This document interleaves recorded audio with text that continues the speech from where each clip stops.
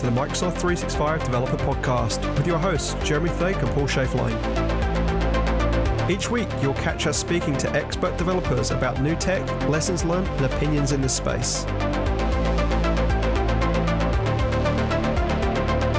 Hey, Jeremy, welcome back to fall. I guess for those of us in the Northern Hemisphere, the Labor Day holiday ends the summer for us. So how was your holiday weekend? But wait, we didn't even have a summer. I had like 3 weeks of sun.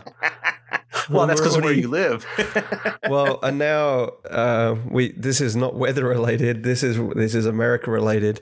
Now we enter the season of leaf blowers and people leaf blowing their pavements and sidewalks, and I still don't understand that concept. Now, fortunately, I don't have any of those trees. I only have the giant 150-foot evergreens. But oh boy, people love leaf blowing here. It's a daily hobby for a lot of people. Are you a leaf blower, Paul? I would do it once or twice in the fall, but I now have a lawn service. So lawn service. Yeah, well, after a couple years back when I was traveling all the time, no one would do any work in the yard, and then so I hired someone, and then it became so easy that I just continue now that I'm not traveling as much. So, yeah, but anyways, I had to clean up. So we have a gap in our schedule, but we have a nice episode this week. But so first of all, we'll start with news from around the world. Starting off with an update from docs.microsoft.com. They have this new capability rolling out to put bookmarks right in the service, which is rather nice, I think. Have you seen this? Yeah, I didn't realize that worked. And then I've just gone into our Graph docs and it's there. So again, the benefit of not hosting our own docs platform for Graph and taking on what Microsoft do is that we get that benefit for free, which is great. So I will actually use this a lot because there's a bunch of things that this will mean.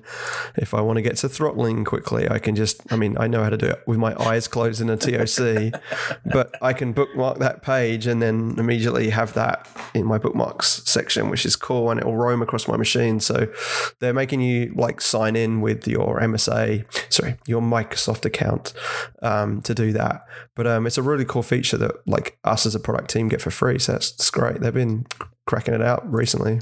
Yeah, and I mean, we've our listeners are probably members of the Office Developer Program, which means you've already logged in. So I would assume it'll sync with the same account. So that would be pretty nice. And mentioning the TOC, this week I needed to find some information in the Graph docs, and I did the search box above the TOC. It says filter by title.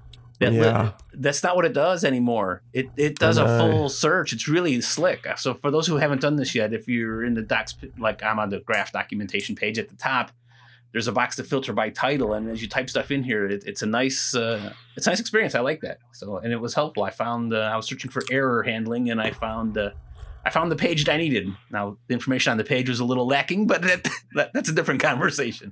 So, yeah. So please add your feedback to the page using the docs feedback functionality at the bottom. Well, yeah. So I put it on my blog. We can talk about that in a little bit here. So that's a different story. But yes, I plan on doing that as well.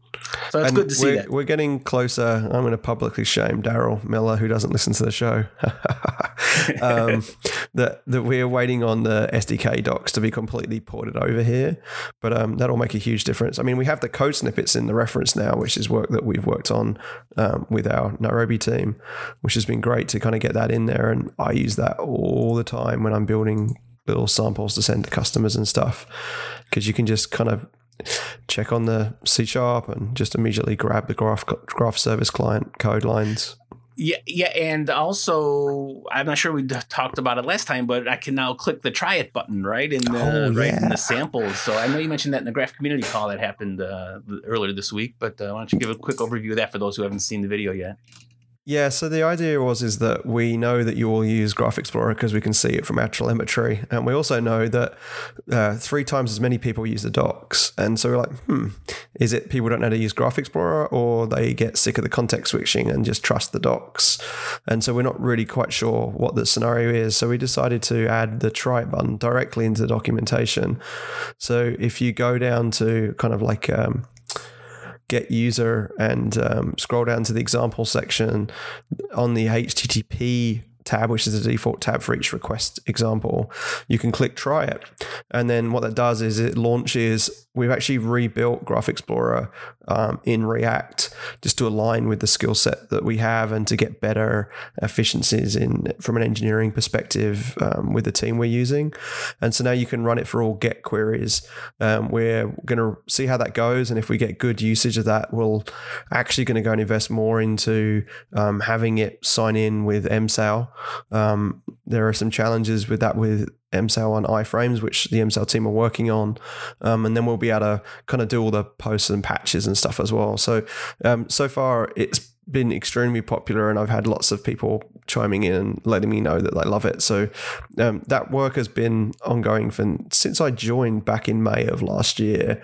There's been a bunch of technical hurdles we've had to hit on our side as well as on the Docs platform side too. So it's great to see something. When I sent the celebration email, I think there was like 30 different engineers that were involved in that project. So it's been a lot of work just to get one button on the page, but it definitely is a pretty slick experience. So that's definitely a good one to showcase. And am I correct that I think that's still rolling out? Because I haven't seen the try button on every example. Is that fair statements? Sometimes it's there, sometimes it's not. Be patient. If it isn't there, I know, for instance, it's not in the Intune pages, is because they've done some things to block some of the automation we've done to change it to the try it button being lit up. And so we're retrospectively going through now and seeing where those things aren't happening and chasing up with the teams, because it's actually owned by the individual content writers to make sure the button's lit up. And so different workloads are in different states at the minute. And, that's a consistency thing we're going to have to work through. But yes, certainly helpful. And yes, the context switching can be a pain, but great to see that moving along. Another item I saw from Office 365 News is there is a Outlook connector that is being changed. So for Flow, this was I saw on the Flow blog that there's an updated version of the send email connector. There's a bunch of new triggers and connectors that are being deprecated and replaced with a V2 or a V3. And this is kind of necessitated by the deprecation of the old Discovery service. So for those who've been around a long time and remember when Rob Howard was heading up the team that, I guess before Microsoft Graph existed, that service is being deprecated, and some of the services that use it have to be updated. So if you do Flow, and I would assume Power Apps as well with some of these connectors, you might have to update things. I mean, you've got time, but the stuff's rolling right along. Yeah, and I think the other thing is obviously if you're still using the Office 365 APIs, you really should be flipping over to using the Microsoft Graph. The Graph's been around for 4 years now, and everything that was on those Office 365 APIs, which I marketed 5 or 6 years ago now, we've moved, and the focus is on the Graph. So if you're doing anything with those direct endpoints and the Discovery service, there's really no need if you use the Graph. And obviously you get all the benefits of samples and docs and SDK work that you don't get if you're using those direct endpoints. So it's worth checking out that post on the Discovery service deprecation that we'll put in the notes. And this is yet another data point in an argument that says Microsoft is using the same stuff they're making available to us because the EWS API is deprecated and the Discovery service is deprecated. So now there's this back-end work happening to get off of those deprecated services, just like us poor unfortunate souls have to do as well. So that's a good point. We have to eat our own dog food, as Bill Gates famously quoted. Yeah. So it's good to see. Switching into the community here. I don't have a blog post, but I'll put a link to a tweet that Chris Kent did. I interviewed Chris Kent, late last year about, he posted that when creating a SharePoint column with a space in the name, the SharePoint now creates the internal name without the X0020. Yeah. So a little thing that can provide a lot of joy, right? It's not taken too long to fix that, right? No, well, I suppose, is it broken or is it not, right? So, but that's true.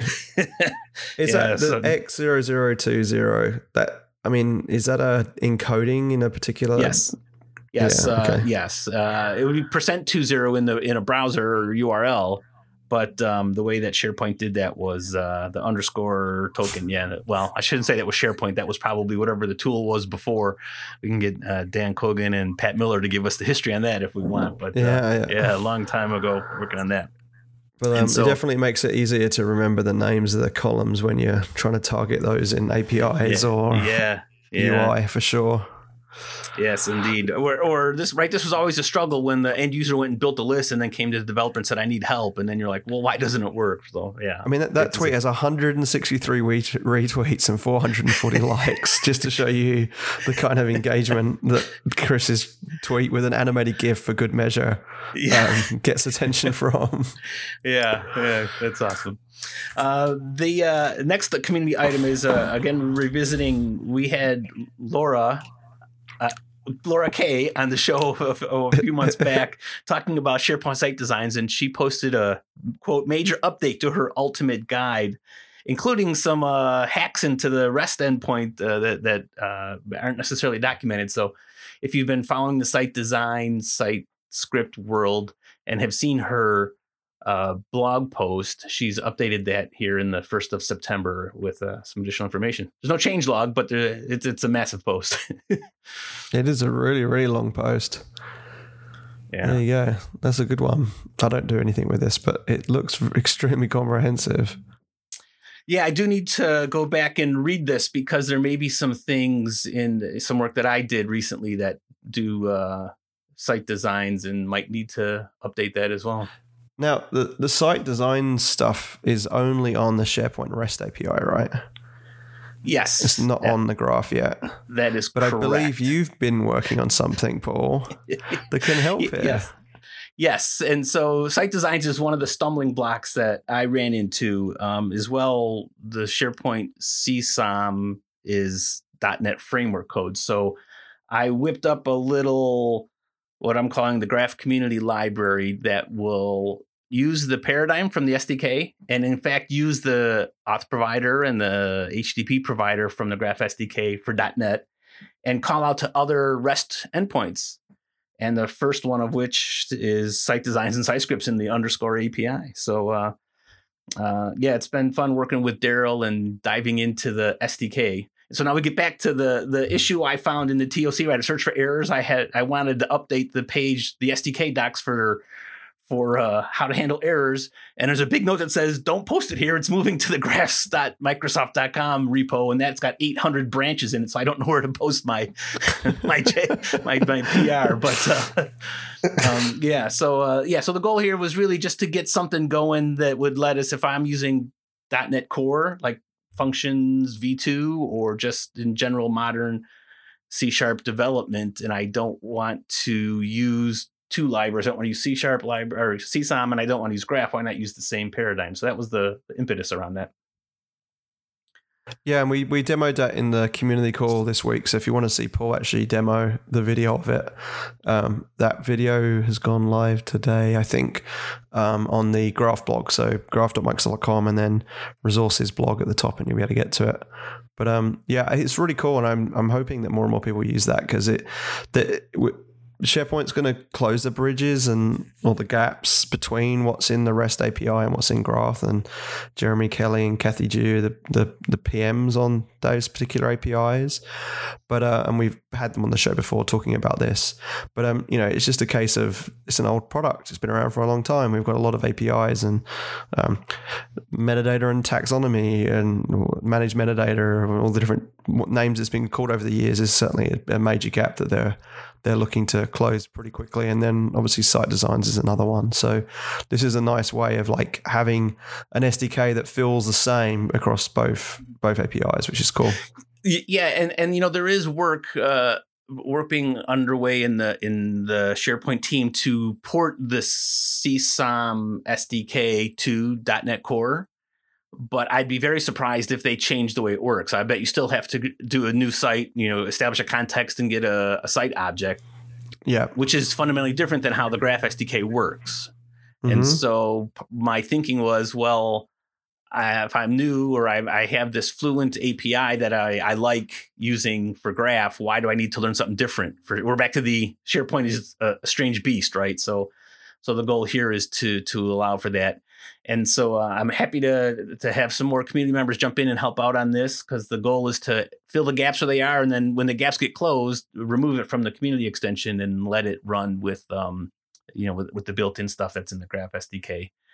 And then the last thing I would point out is it's not just SharePoint and it's not just Graph, right? I've used the same concepts to put in a custom web API, and it can, with the right scope and the right authentication application ID, you can get a token for any API, any REST endpoint, right? So the Graph SDK is good at getting Azure AD tokens. And once you have a token, it's time to go to the party and do what you like to see. So love to get some help cranking stuff out. There's no shortage of things that could be done.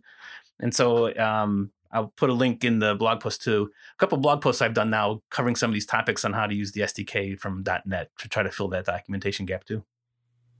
That's cool. And then this week we had a return to the podcast from Todd Baginski.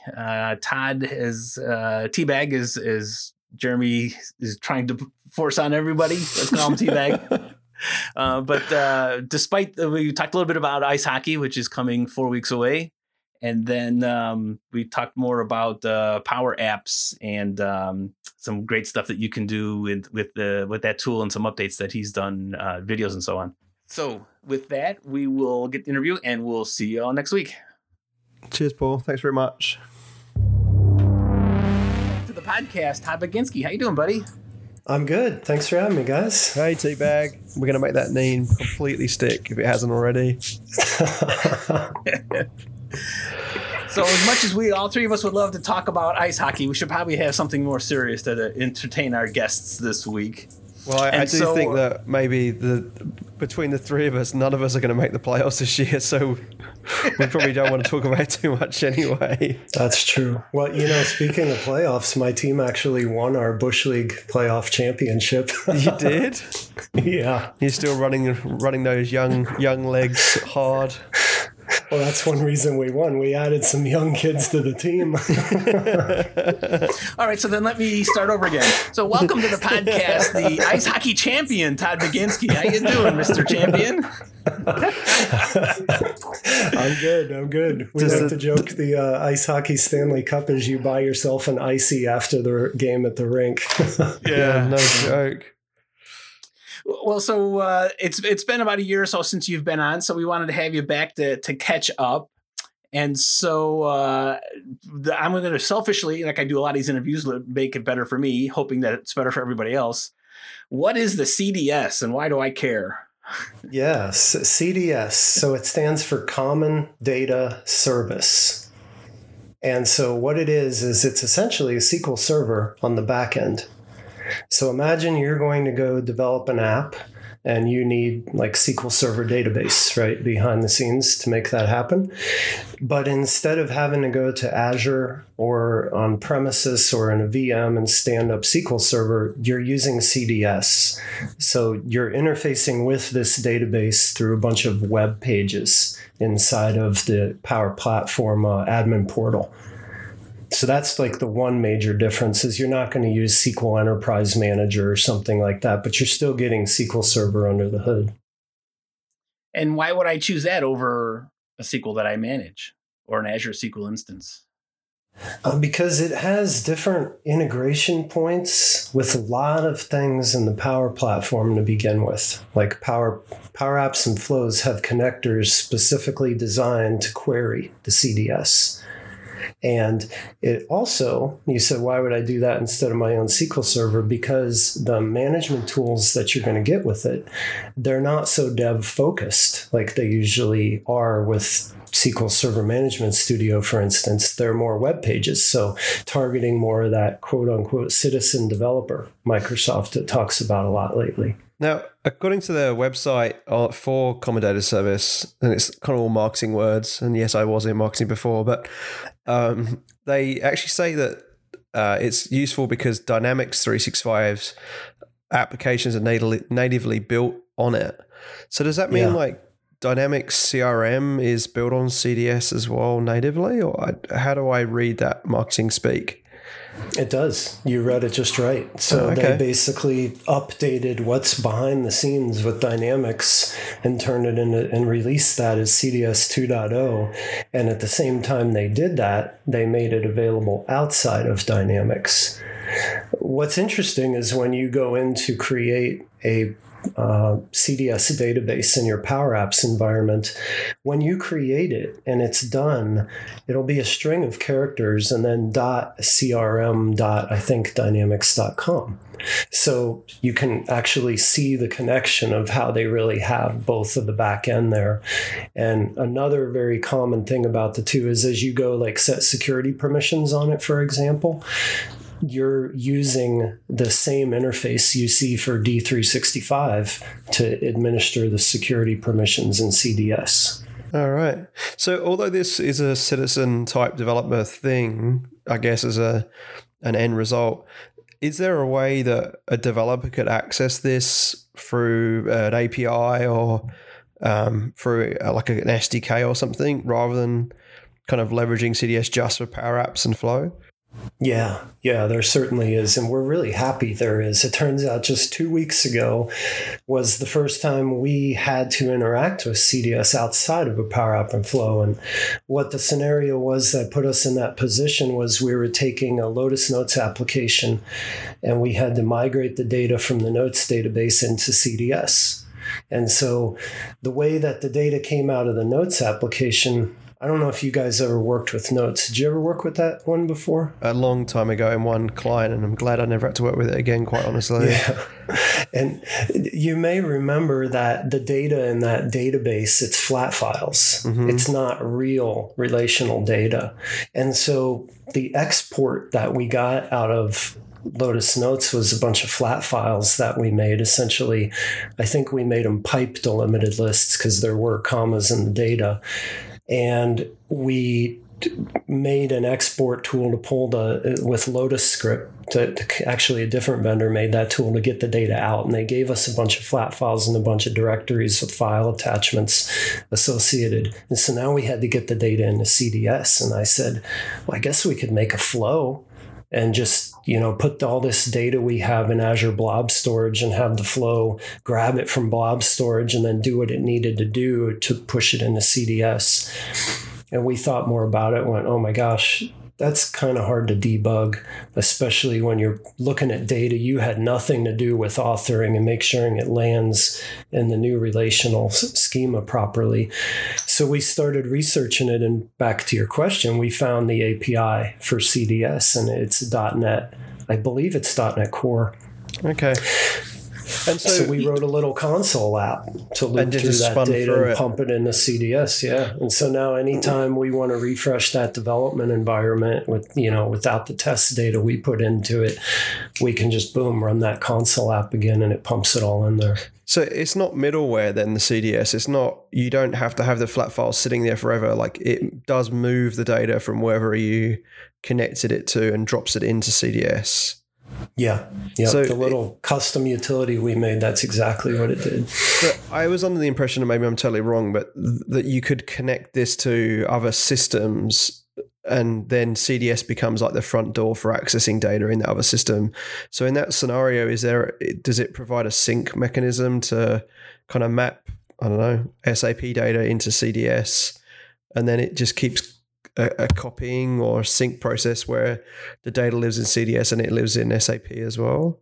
Yeah, you can do that. There are different pieces that are built into the platform, as well as these extension points like I just talked about that'll allow you to do that. And I've seen a lot of different marketing and talk about that's kind of one of the visions on why this is a really cool technology to use, because if you're given easy hooks to grab data from other places and put it in there, and you don't have to write a ton of code to make that happen, that becomes really valuable as like a data warehouse for you. So it would seem to me that this makes a ton of sense if my job is to create Power Apps for my organization, or if my organization is in Dynamics and I need to augment that with some other data. Am I thinking that correctly? Mm-hmm. You definitely are. So I just need to Oh, go ahead. I was just going to say, so if I just need to store some data somewhere in the cloud, it may not be the best choice. It seems like a lot of overhead just for, I need to store some data. But if I'm trying to tie into these other systems, maybe it's a natural fit, right? Yeah, that's a good way to look at it. There are definitely cheaper ways to store data, right? And blob storage or things like that. But if you need to interact with that data and you need it highly performant in a relational database, that's going to be a real good choice. I've seen a lot of people making apps and choosing CDS over SQL Server because they don't want to set up another footprint in Azure. Maybe they don't have an Azure footprint in their company right now, right? They're not really using it beyond anything for Azure Active Directory. And so they want to keep it that way, but they're very comfortable with the Power Platform and Office 365, and they're using that. And then they're, to them, that's like, hey, that's one less bucket, if you will, of places where my technology exists in the cloud that I have to use. I can simplify. Or to your point about Citizen Developer, they may not have an Azure subscription, but if they have a license to Dynamics CDS, it's low friction, right? I can just get started. Yeah, right? Yeah, that's right. And so in that, I'm sorry, Jeremy, but so in that model, I can just see someone who perhaps doesn't follow relational database principles, just throwing a bunch of data up there, and the IT guys get involved later because that's what always happens, right? Is it easy enough for me to look at this data and say, well, I need to reorganize it? And you wrote a console app, which may not necessarily be an option for everybody, but do I get tools to help normalize the data and get it better? Yeah, one of the biggest tools I'd say you get right out of the box is when you stand up a CDS database, it comes with a whole bunch of entities in it. So if to just do the mapping on the terminology here, the entity in CDS is your table in a database. And so it comes with, I don't know, it looks like 50 or maybe 80 of them on the list. And these are all very common entities that come with D365 as well, like accounts, contacts, customers, products, all these common things that you would actually use as an entity in a common business app, they're already there.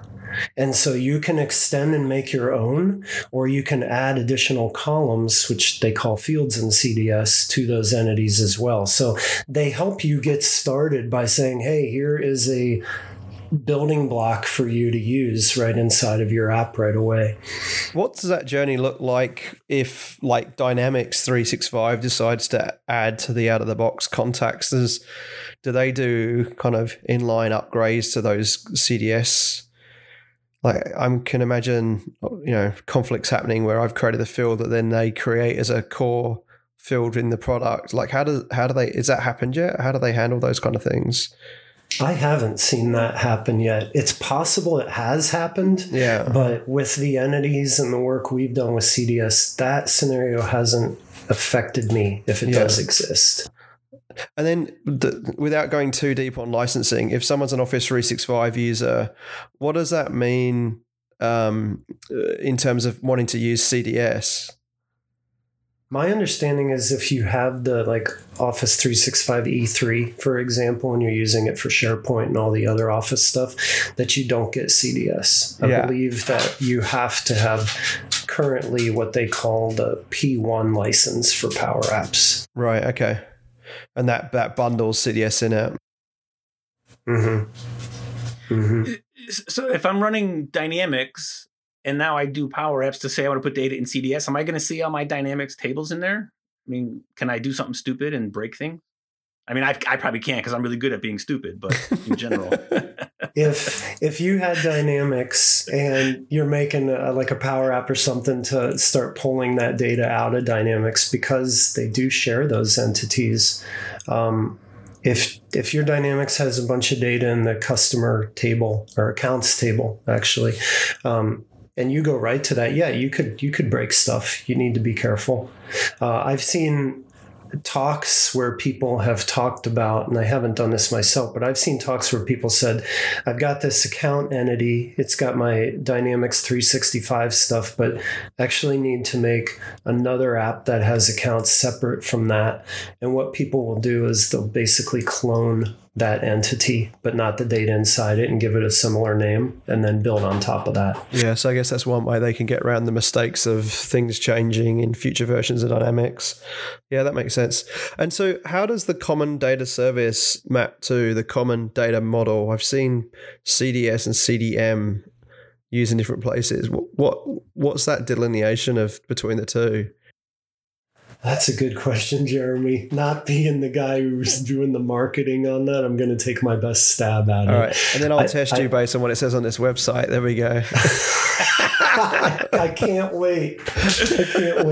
My understanding is the common data model is a subset of the whole common data service. And that common data model, I believe, if I remember right, the first time we heard about it was at Ignite last year.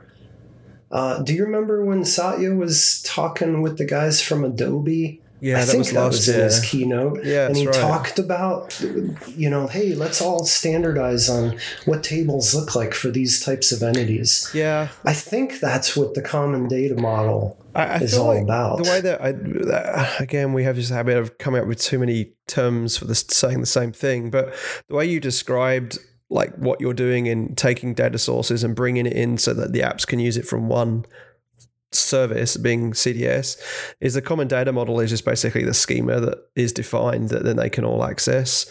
And so, that makes sense. The way I would read it is rather than having to learn SQL's way of doing it and then Cosmos DB's way of doing schema and then some other weird like Firebase or whatever's way of doing it, you're just using one model to access all the data that you pull in.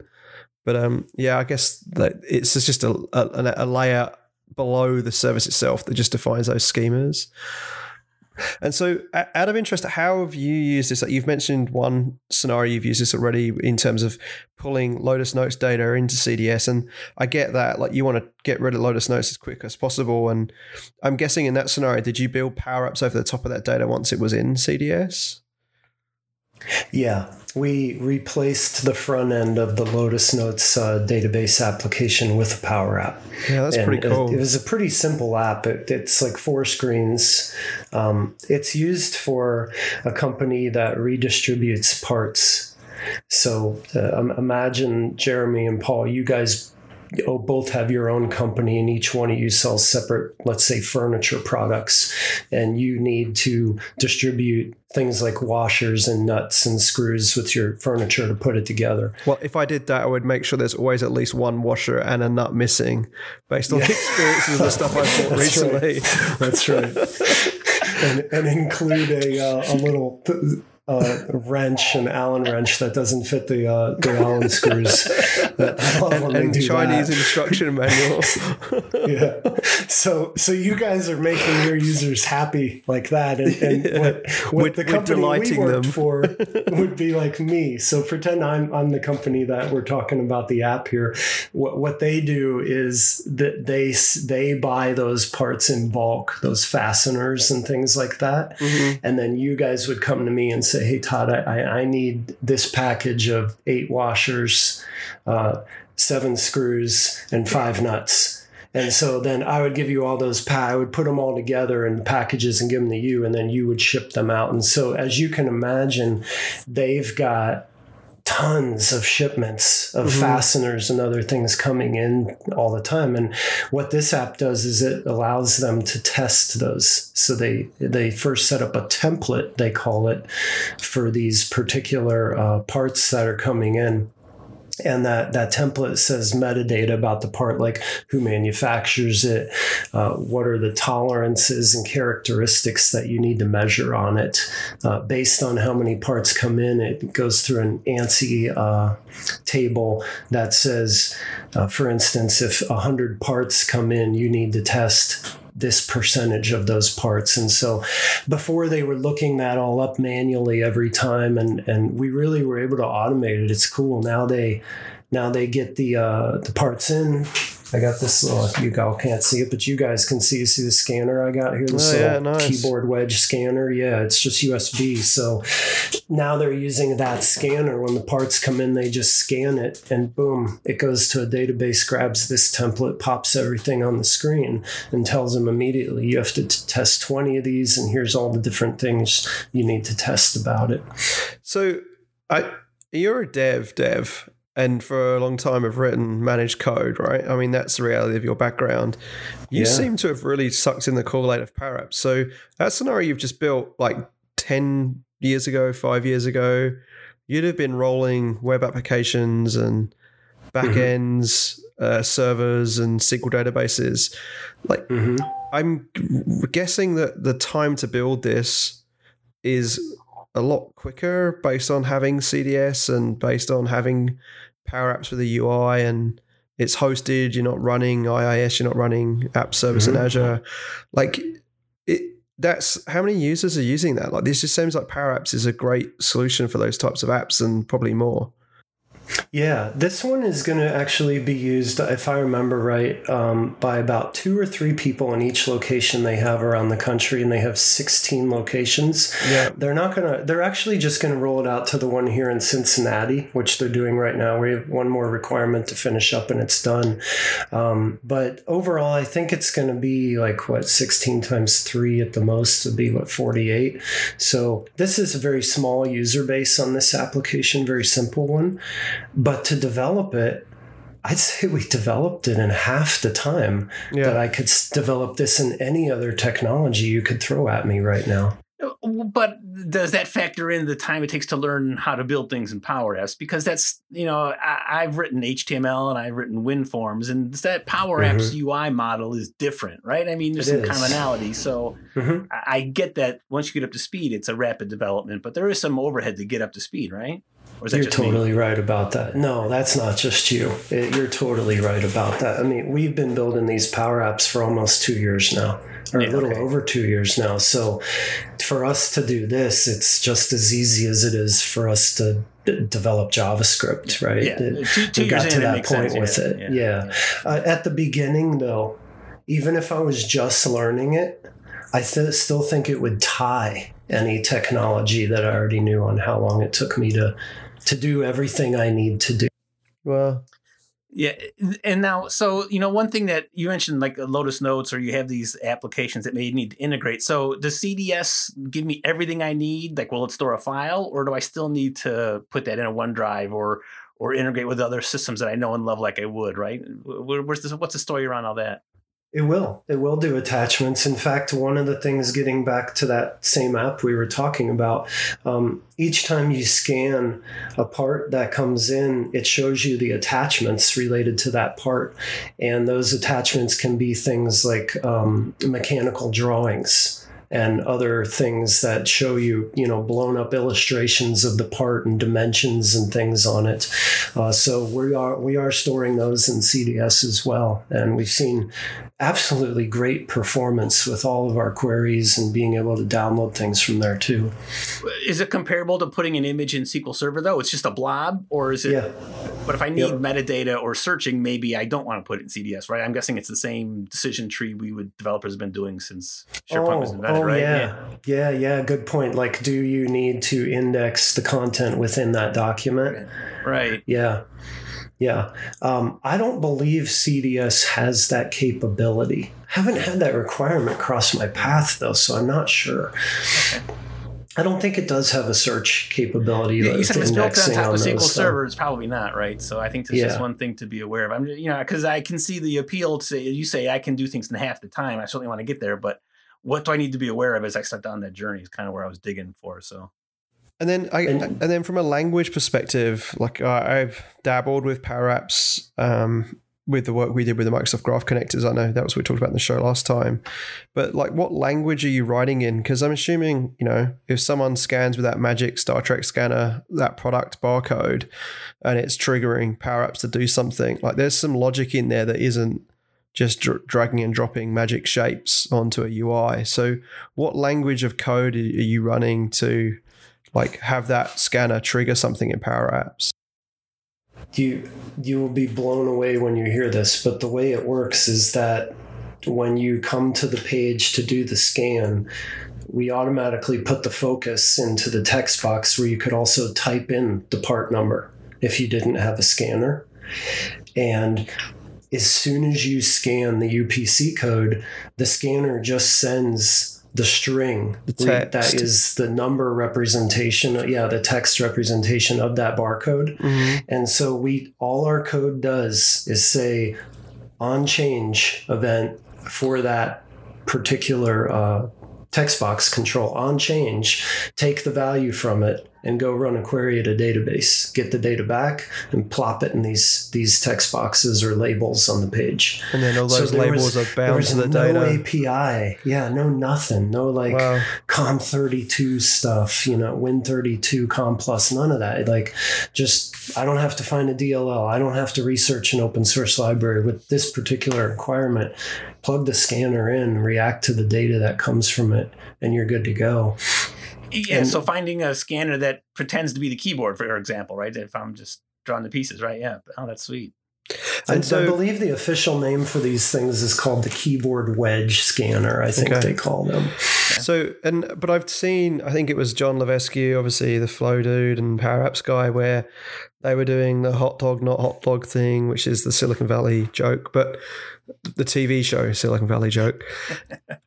And that was using the camera in Power Apps. So is there a scenario, like if you'd have taken that further and they didn't have those wedge scanners to plug in, that if they had this cell phone, like Power Apps runs on a cell phone, you could use the camera on the cell phone to take the barcode and then some magic happens in the background to realize it's not a hot dog and it's a barcode and convert it to text? Yeah, you totally can. That's all built right in. And if you don't have the barcode scanner, you just put this little control that comes with Power Apps into your Power App, and it's a scanner control. And basically, that scanner control will use whatever camera is hooked up to your device that Power App is running on. And so I actually have a couple demos of that in different YouTube videos I've done. One is for this one called Sales Buddy Power App, and that one integrates with Dynamics. But in that video, I take the barcode. I know everyone else can't see it, but you guys can see this giant barcode I have right here. I just hold that up to my webcam in the Power App and don't hit the button, and it takes the picture and it reads it. So it's just so easy. That's why I love using the Power Apps. It seems to have hit this point where technology and the way they built this way to build apps on it with Power Apps is, it's kind of like an 80-20 thing. 80% of things that are going to cross your path, you can do in the Power App without hardly thinking about it. And I think we talked about this before, but like InfoPath, the dreaded word InfoPath, was always a bit like that too, like 80%, and then suddenly you either got to extract the InfoPath file to the XSN file into its like bits, and then you can open it in Visual Studio and manage C# code and get to the final 20%. But by that point, you've either murdered someone or you're already in jail or you've gone insane in an asylum. Mm-hmm. What would happen when you hit that 80%? And can you only hit it just exploring, or is there a list somewhere that kind of gives you good guidance on don't start with Power Apps unless XYZ? If you hit the 80%, can you continue with Power Apps, or is it throw it out, now we have to go back to building web applications and a standard application stack? That's a good question. I don't know about a list that really kind of tells you that stuff up front. A couple things about that, though. First of all, you don't have to throw it away and start over with something else. We've never had that happen to us. The second main difference with InfoPath is when you did those things to InfoPath, you put your environment in a situation where good luck with the upgrade is basically what would come about, right? Yeah. And if not good luck, another way to say it, you're just going to have to do more work when it comes time to upgrade it. Mm-hmm. But with the Power App, just like we talked about the last time I was on with you guys, the custom connector is there. And because you can do whatever you want in the connector and talk to any API or write your own API or bridge to any API through it, pretty much everything is possible. Mm-hmm. And so it's just a matter of determining, am I going to do that custom work inside of a custom connector? Can I come up with a flow that might even do that? Boy, the John gentleman you mentioned, I've seen him do some things with flow that are really impressive. I had no idea that the product was capable of some of those things.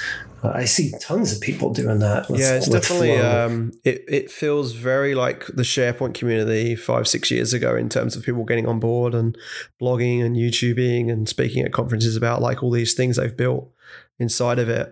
And one thing that comes to mind, like you had to write a console app that went and read files from Lotus Note, an export of files from Lotus Notes. But is there a collection or a gallery of like, here's things you can connect to with one click and get them into CDS? There is, but I forget the name of it right off the top of my head. Does it happen to be on that webpage you were looking at? In actual fact, this is why I'm asking, because I'm on like the CDS thing and it sends me into this world of Power Apps, but the connectors don't seem to be CDS connectors. They seem to be connectors to all sorts of things to do with Power Apps that aren't necessarily related to CDS. So I just wondered whether there was some kind of like way of just instantly seeing a list of what they can natively connect to. Yeah, you would think some of the ETL tools that are on the market must have a connection to it. Right, which is like get it for free. Yeah. Because there's a connector reference and I see things like but there's stuff like AppBot in here, which I know is not going to be a data connector reference. So it doesn't seem like you can filter the connectors via we just want to suck things out of a certain repository. The connectors are things like, you can easily get to Trello and create action items in Trello. But I'm assuming that's not going through CDS. That's going straight to Trello API directly. It's not putting the Trello data into a CDS model, like it's just a pass-through API call. So I'm just interested in the ones where it literally would be doing a sync between the SaaS service and having the data in CDS itself. So you're right about those connectors just talking to those other data sources. I'm trying to find the name of the technology that does the other thing that you're talking about, but I'm not searching fast enough here to dig it up. But it exists. You can do that, and you can do that with low code and no code to be able to pull that data from other places and get it into CDS so you can use it. I just can't remember it. I haven't used that one before. I haven't had a need to do that. Well, I didn't see one when I was looking for it that worked with Lotus Notes either. Yeah, it's just bizarre. Like I see one little bit where it says popular connectors and it's kind of got, Outlook and SharePoint and Excel and SQL Server and OneDrive for Business and Dynamics 365, OneDrive, Dropbox. And then there's an all connectors button. And when you click that, it's throwing you into, like things like Trello, where it's just showing you how to create tasks in Trello and stuff. You see like a list of over 100 of them, right? Yeah. So that's interesting. But look, this is super useful. And I guess for people listening that are maybe managed code or they're using client-side dev in JavaScript, one of the many frameworks, I think there is definitely something to be said about kind of having a look at Power Apps as an option for your customers or for your own internal business units that you're building applications for Power Apps. And especially with this power of the CDS stuff too.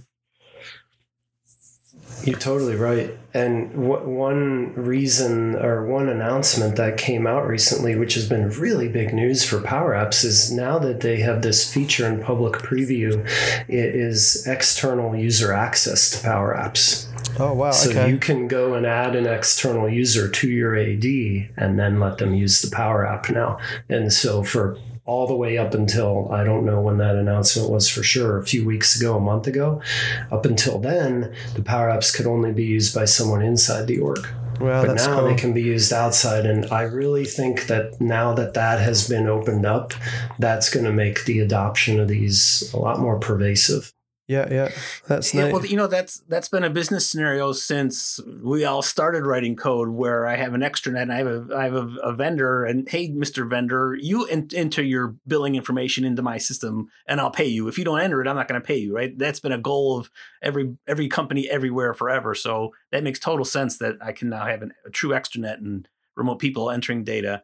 But I get that does beg the difference. Well, when you're setting up these things in CDS, make sure your developer knows security and don't expose data you shouldn't, right? So, but yeah, that's good to see. That as a typical maturation I would expect to see in the service. So that's good to see.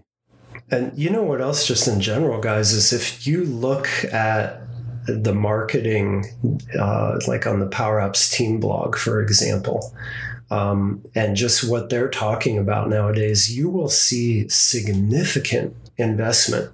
You can tell is going on behind the scenes, and talk about CDS. And sometimes I feel like I wouldn't be surprised at all if CDS is where we're dropping data to make apps instead of SharePoint lists. It probably should be. Eventually. Well, oh yeah. I mean, when get above 5,000 items, and why are you building in SharePoint, right? Yeah. But with CDS, that's not the case. It can scale. And that's kind of, that comment does kind of trigger for me that, for folks who are listening who are longtime SharePoint folks, maybe it's time to get outside the bubble and see how business apps are being consumed and built outside of the SharePoint bubble, and this might be a great solution for you. And do they have things like, what do they call them in SharePoint? Event receivers, and obviously it's webhooks now, and when they talk to them through REST. But do they have a notion of notifications when things get dropped into models within CDS? They easily do, because you could take a flow and trigger it off things that change in CDS and then go wherever you want from there. Or a Logic app should be Azure able to function do that or something. too. Yeah, okay. Yeah, I think I remember seeing about that. Yeah, I definitely think it's a point, because I'm assuming with this coming along that the SharePoint team aren't going to be looking to try and compete in that space, because this is obviously something that they're driving pretty hard at the Dynamics level. It's interesting. Or are they, right? Or is it like a catalyst where the guys and girls on the SharePoint team say to themselves, okay, well, we still think SharePoint's a great way to easily make lists and things and connect them together, and so many people know how to do it. How can we figure out to make them scale to more items? Yeah, it's true. So maybe it breeds some competition and both things improve. But back to Paul's point, like getting out of your comfort zone, you guys know I've been doing SharePoint since 2001. Like that was my livelihood for me and my family for a very long time, right? And just in the last couple of years, I've been getting into this. So if I'm definitely a person who felt a really big time comfort zone within building solutions in SharePoint. So for me to jump outside of the box and try this and get to the point where I can see situations where I actually do recommend it to our customers now, it's been pretty cool. Yeah, that's awesome. So if people want to follow you, I know since last time we talked, there's a few things that you've kicked off around community. So how can people follow Todd Baginski online? Like, what content are you pumping out there on this stuff? Basically everything I stick out nowadays, I'm instead of typing it, I'm making video blogs now. Look at you. I drop it. Yeah, I found it can get more information out there quicker. I just like that way of communicating. So are too. you a YouTuber or a Snapchatter? Are you on Twitch? So I have a YouTube. I don't have Snapchat or Twitch. It's funny. My son told his friends that his dad is a YouTuber. And in their impression, I think they think that means like I just play video games all day and 1 million people follow me. Wear a goofy hat and use words that don't exist. You got blue spiky hair. And he told the kids in the neighborhood, my dad's a YouTuber. I was like, oh my goodness. That's Wait awesome. till they tell their parents. But yeah, my YouTube channel is a good spot to see a lot of the content I make. And then I just send it out on Twitter too, and on LinkedIn a lot nowadays as well. Awesome. Well, we'll make sure those links are in the show notes. And thanks for sharing all the information about CDS today. It was awesome. Yeah, thanks for having me, guys. All right, thanks. And let's see out of the three teams, whether the Blackhawks, Rangers, or the Devils, who does best this year when the season starts. Oh, man. We'll see. I'm not holding my breath. Someone's buying drinks at Summit. Yeah, that's going to really, I think it might be me at this rate with our team of 12-year-olds, but we'll see. All right. Thanks very much, guys.